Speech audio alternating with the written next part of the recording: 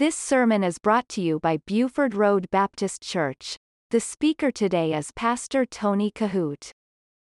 Well, we've been studying the book of 1 Peter, and we're getting close to winding up this particular book before we get into the book of 2 Peter. So I'd like for you to take your Bibles, if you will, and turn with me to 1 Peter chapter 5. And I want to pick up tonight with actually I'm going to read verse number 1 and 2, and we left off with verse number 2 last week, but I think it's good to touch on it again a little bit tonight before we actually get into verse 3. So 1 Peter chapter 5. Now, look with me in 1 Peter chapter 5. The elders, and we talked a little bit about that last Wednesday evening. Some churches operate with elders, some with elders and deacons, some just with deacons. Our church is not a carbon copy of any other church. And that's the beauty of being autonomous and indigenous. And we do things that are not in replicas of other people, and I'm sure vice versa as well. We just do what the Lord would have us to do according to the Scriptures. And so there's not a dogmatic type of an approach to this thing.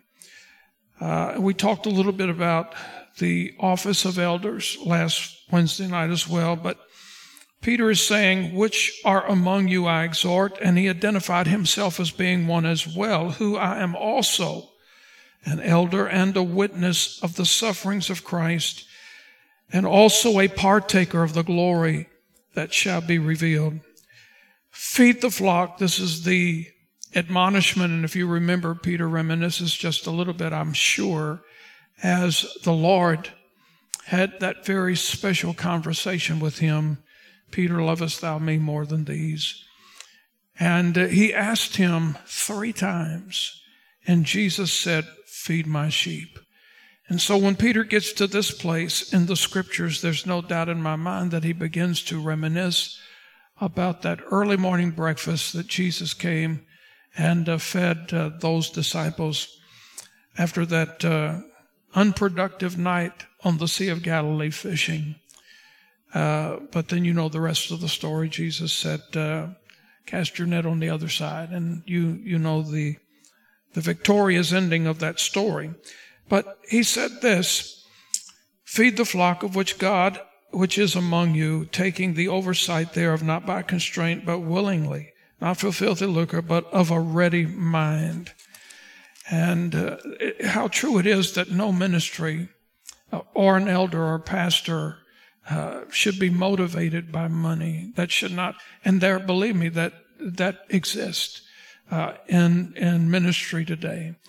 But according to the Word of God, that should never be the motivation for the gospel. But verse 3 says this, neither as being lords over God's heritage, but being, and this word ensample means example, examples to the flock.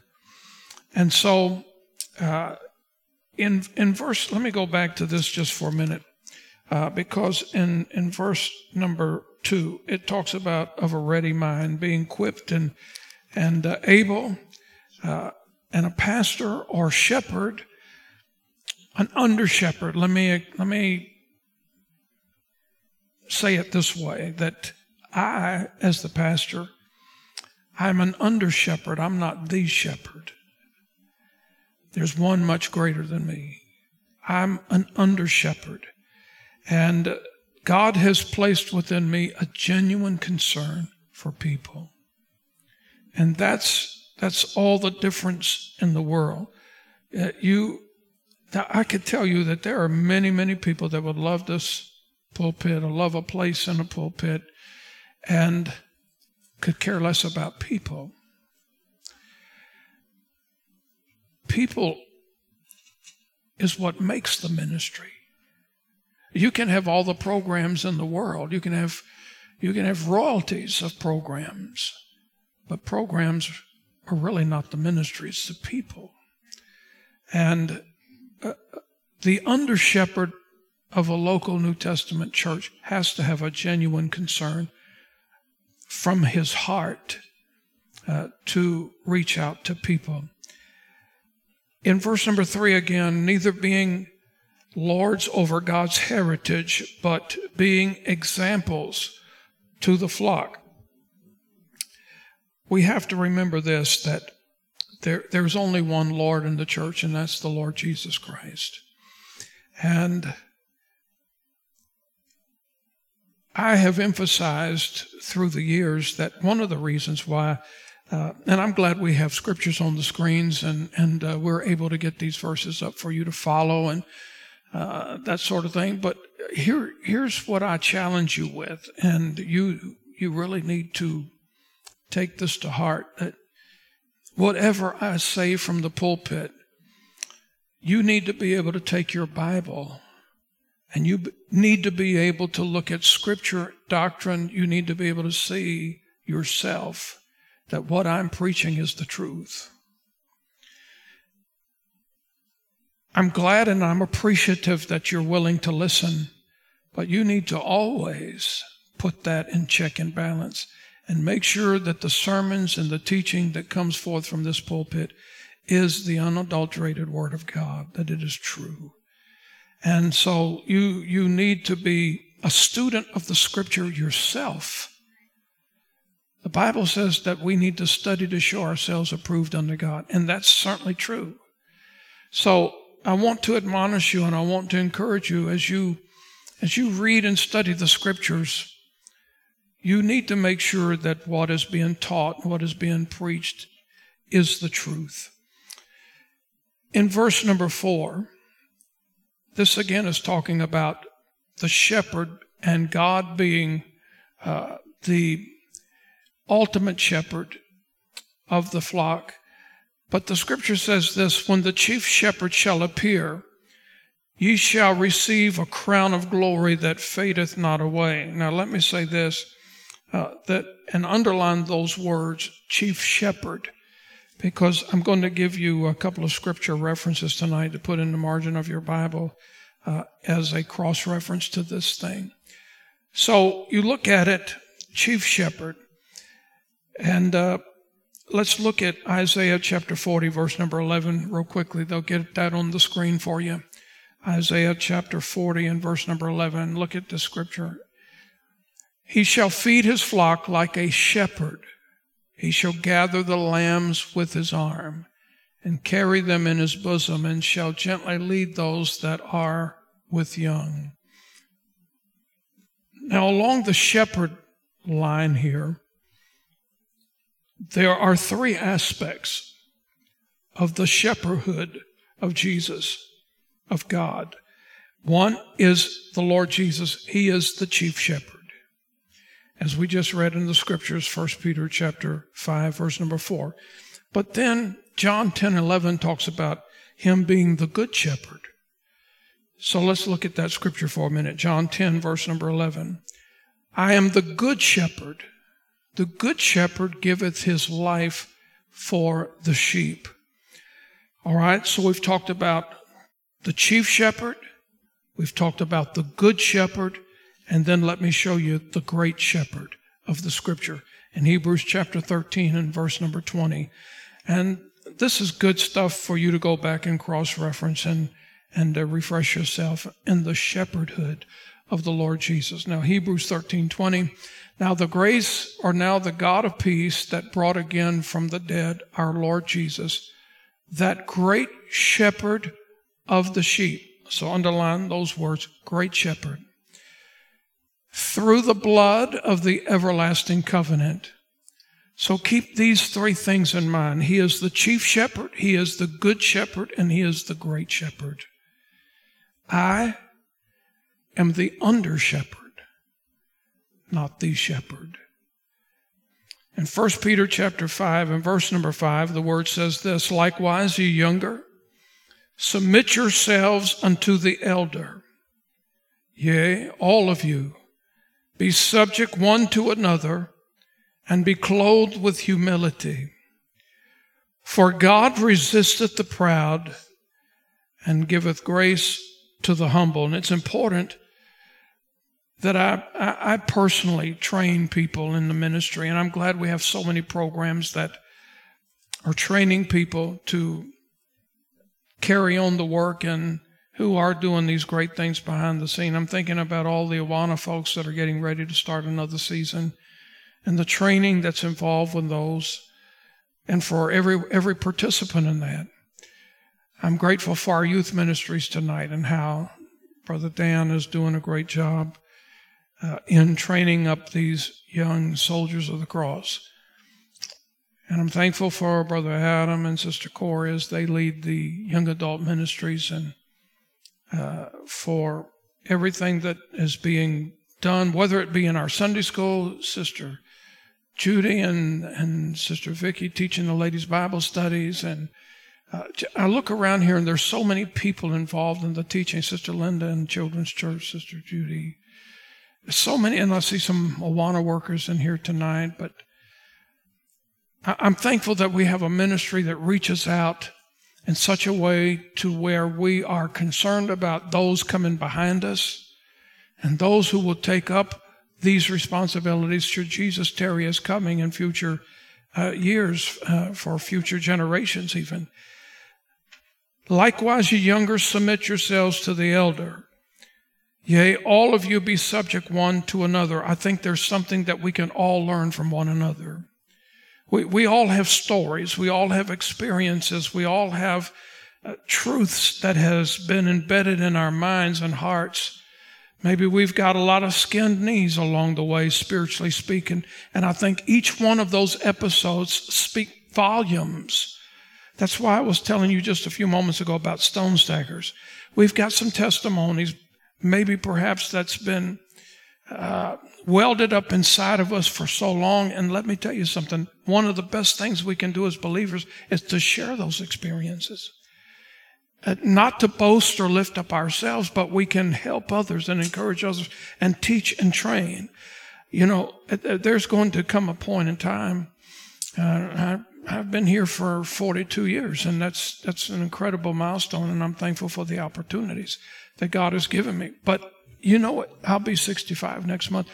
There's going to come a point in time in my life, in my ministry, where I've got to start thinking about training somebody to help us, to help me along the way, and teaching them sound doctrine. And because let me tell you something, anybody can take this Bible and open it up and say, thus saith the Lord, but it takes a whole lot more to know the Word, to study the Word, to search the Word, to guide people in the Word, and to invest in somebody after 4 decades of ministry.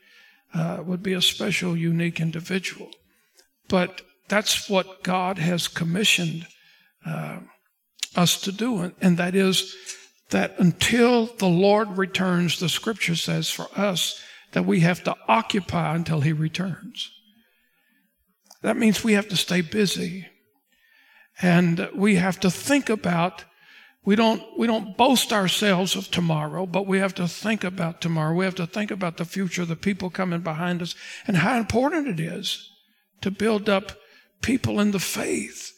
That's why it's important that we reach out to the community and invite people to come in and trust God to build our church, to build our work. I'm glad on Sunday mornings the place is full, and we give God the praise for that, but it's not full enough. We've not reached our potential, and we need to reach out even more so, but we need to train, and let me show you an example tonight in the Word here. I want to read verse 6 first. Let me mention this while you're looking at verse number 6. That's exactly what Elijah did for Elisha. He trained him. He equipped him for the ministry. But verse 6 says this: Humble yourselves, therefore, under the mighty hand of God, that He may exalt you in due time. I tell younger preachers this all the time. God's got a plan for you. God's got a purpose. And you just need to wait on God. Trust God's timing. That's the best timing. But I like this scripture because it gives us great warning and great exhortation. Humble yourselves, therefore, under the mighty hand of God. That's speaking of humility. And let me remind everybody tonight that pride is a terrible thing. God knows how to deal with pride real quick. And this is what I wanted to show you in 2 Kings chapter 5. We're talking about Elijah and Elisha. But let me show you how something works here in the scriptures with pride and how it connects with 1 Peter chapter 5, verse 6. And so if you go to 2 Kings chapter 5 and look at verse number 10, most of you are familiar with this story. And Elisha sent a messenger unto him. You remember Naaman was a captain in the army of the host, and he had a terrible disease called leprosy. He was a well-respected man. He was a man of renown. People knew him. He was an influential individual. He was a man of royalty. He knew how to command his soldiers, and he was well-respected. And unfortunately, he got the terrible disease of leprosy. You know the story. You know how it plays out. And so he begins to inquire on the prophet of God, and he had heard about some miraculous things going on. And so he sets out on this mission to meet this great prophet. And so he goes to the home where the prophet was, and this is very important. I want you to see this. You might have read this verse 100 times and never seen the significance in the first part of it, because it really deals with an essence of pride. You see, when Naaman got to his house and knocked on the door, Elisha didn't throw the newspaper in the floor, grab his slippers and run to the door. He didn't do that. If you read this carefully, the Bible says that Elisha sent a messenger to the door. Now, this infuriated Naaman, because he steps back and he says, no, you need to go back in there and tell him it is Naaman. The Naaman is here. Now, the messenger didn't do that, but look at this. And Elisha sent a messenger unto him, saying, Elisha knew who he was. He knew his status. He knew the position that he held in. And he said this. He said, I want you to go down and wash in Jordan 7 times. And he said, if you do that, and thy flesh shall come again to thee, and thou shalt be clean. Now, first of all, Naaman got puffed up because Elisha sent a messenger to the door. This is how pride began to germinate in his heart. He got really mad that he wasn't getting the attention. You know, that's happened to me a couple of times throughout these last 42 years. I've had certain circumstances where scenarios have come up, and I have had a deacon to respond to this or a deacon to respond to that, and somebody get a little puffed up because it wasn't me on their doorstep. Now, I've been on thousands of doorsteps. I've walked thousands of hospital hallways. And I've done that thing and still do that thing. But there are certain times that I can't be everywhere all of the time. And I'm thankful that I do have people that I can reach out to that can go and do these things. But Naaman got so bent out of shape. The word says in 2 Kings chapter 5:11, not only because of what the prophet told him to do, he was already bent out of shape because Elisha didn't deal with it promptly himself. But Naaman was wroth. That word means angry. And he went away and said, behold, I thought, look at this, he will surely come out to me. Does he not know who I am? That's what this means. That he would not come out and talk to me and stand and call on the name of the Lord his God and strike his hand over the place and recover the leper. You see, Naaman wanted Elisha to perform some miracle right then and there. Make me clean. And that's not the program. That's not what was going on. So he got very mad. Now let me ask you this question, because most of you that know Bible history and you know a little bit about the geographical places of Scripture. In fact, when we go to the Holy Land in February, I've taken you with me, some of you with me before. We'll go down to the Jordan. I'll even baptize you in the Jordan if you so desire. But the Jordan by nature is not a luxurious sea. You can go down to the Mediterranean. You can float in the Dead Sea. You can see the beauty of the Galilee. You can do all of these lakes and seas and have a great experience. And they're beautiful places. And when you get to the Jordan nowadays, you can look at it and reminisce where Jesus was baptized, and you can get an incredible blessing. But in the day, Jordan was a very, it was the least of the prestigious places to swim, so to speak. It was not the swimming hole. In fact, it was a terrible place. It was a very muddy, dirty river. And Naaman came up, what about this place? And what about this place? And, he tried to reason with the prophet. But it was very specific, very specific. Now, think about this. If Naaman had said, okay, I'm willing to do this one time, but there's no need in us dragging this thing out. There is no need for me to go down there and dip 7. I'll go in there and do it one time, maybe twice at the most, but I'm not doing it. And now, do you think one dip would have cleansed his leprosy? Absolutely not. 2 or 3 or 4 or 5, 6 wouldn't have done it. God's chemistry said 7. And so when you think about this, the whole element about that story is about pride and the dangerous ground that people walk on when they get puffed up. I want to give you 4 quick verses tonight. We're out of time already, but let me give these to you before we end with tonight's study. In Proverbs chapter 8, verse number 13, I'm going to give you 4 scriptures on pride. Write these down in the story here in 2 Kings. Proverbs chapter 8 and verse number 13, the fear of the Lord is to hate evil, pride, and arrogancy, and the evil way and the froward mouth do I hate. In Proverbs 11:2, the word says this, when pride cometh, then cometh shame, but with the lowly is wisdom. And in chapter 13 and verse number 10, only by pride cometh contention, but with the well-advised is wisdom.